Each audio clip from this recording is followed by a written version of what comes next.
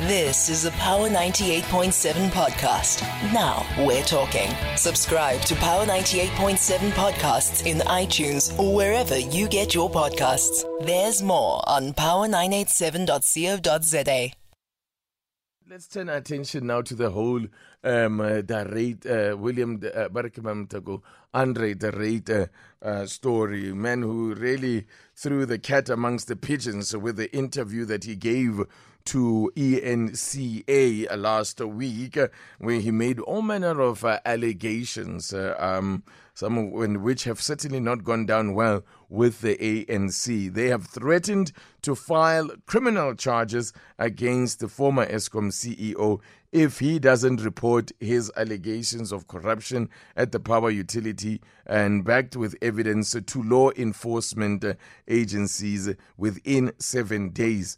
The party says that Mr. De Ruyter is bound by law because of his former position as the head of the power utility to report acts of corruption.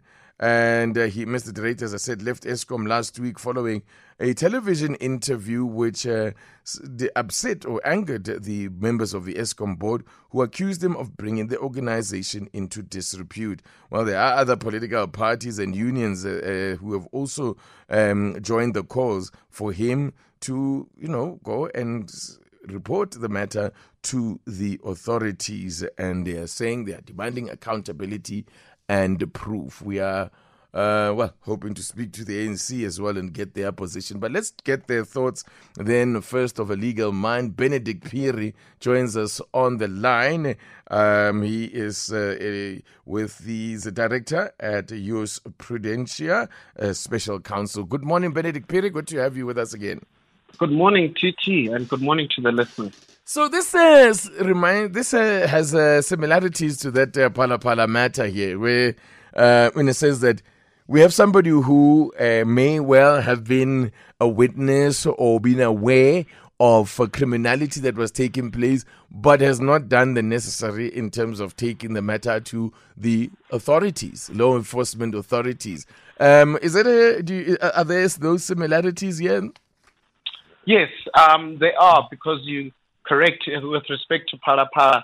One of the charges leveled against the president by the ATM under that inquiry was that as a responsible person, as the managing director of the CC that owned the farm, he was meant to have reported acts of criminality which he was aware of at that point in time, based on Section 34 of the PRECA Act. So what the ANC has said in their statement is absolutely the correct position in law, that a person who is an authority, such as a CEO, the moment he is aware of corrupt activities or ought to have been aware of corrupt activities involving an amount of over 100,000 rand, he has to report it under the framework of the Act. Otherwise, he may also be prosecuted for the crime of not reporting those corrupt activities. Yeah, now that's a very important qualification that you made there, that in terms of the Act, it actually stipulates the amount under which somebody is obliged. Because I was about to say, how does this now compare, say, for example, where there is a robbery at my house, at my home, where they steal, some small items, and I choose not to report it? Well, the Act is called the Prevention and Combating of Corrupt Activities Act. So it doesn't extend to every type or act of criminality, including a robbery. So the activities that we're concerned about are corrupt activities. Very broadly, it relates mainly to corruption. It does deal with theft.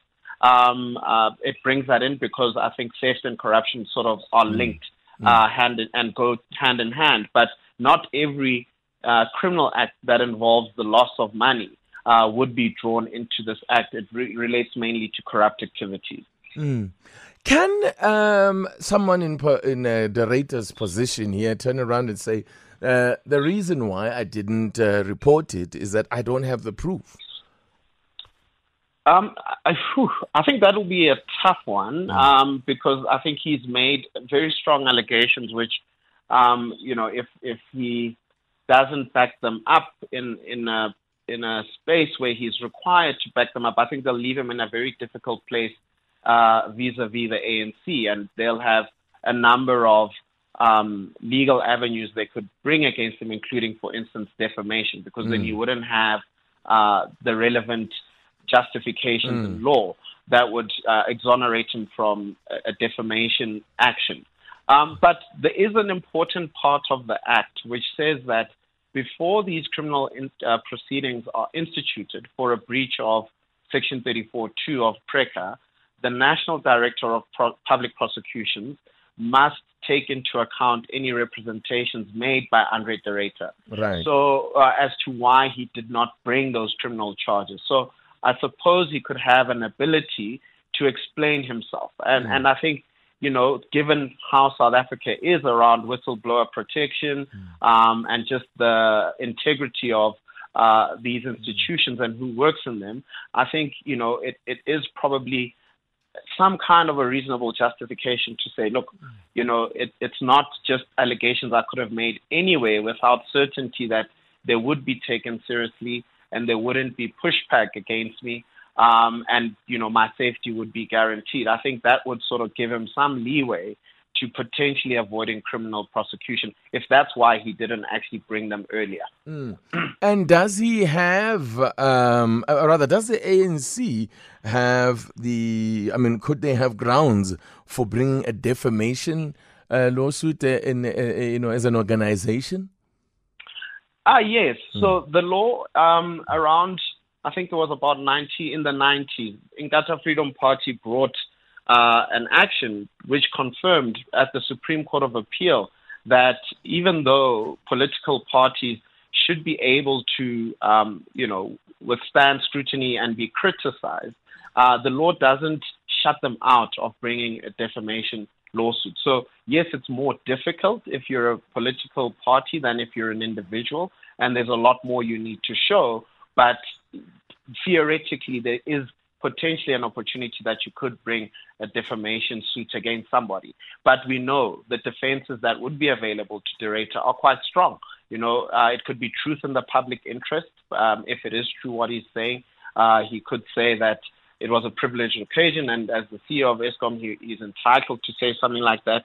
So I think he could avail himself of pretty strong defenses under the law of defamation, and would be a difficult matter for the ANC to bring, just given that freedom of expression allows us to criticize political parties and as vociferously as we want, given it is a democracy. Yeah, it is an interesting one. Thank you so much, Benedict Phiri. I appreciate your time. It's a pleasure. Yeah, Benedict Phiri is is a legal expert and a managing director at Jurisprudentia Special Counsel. You've been listening to a Power 98.7 podcast. For more podcasts, visit power987.co.za or subscribe wherever you get your podcasts.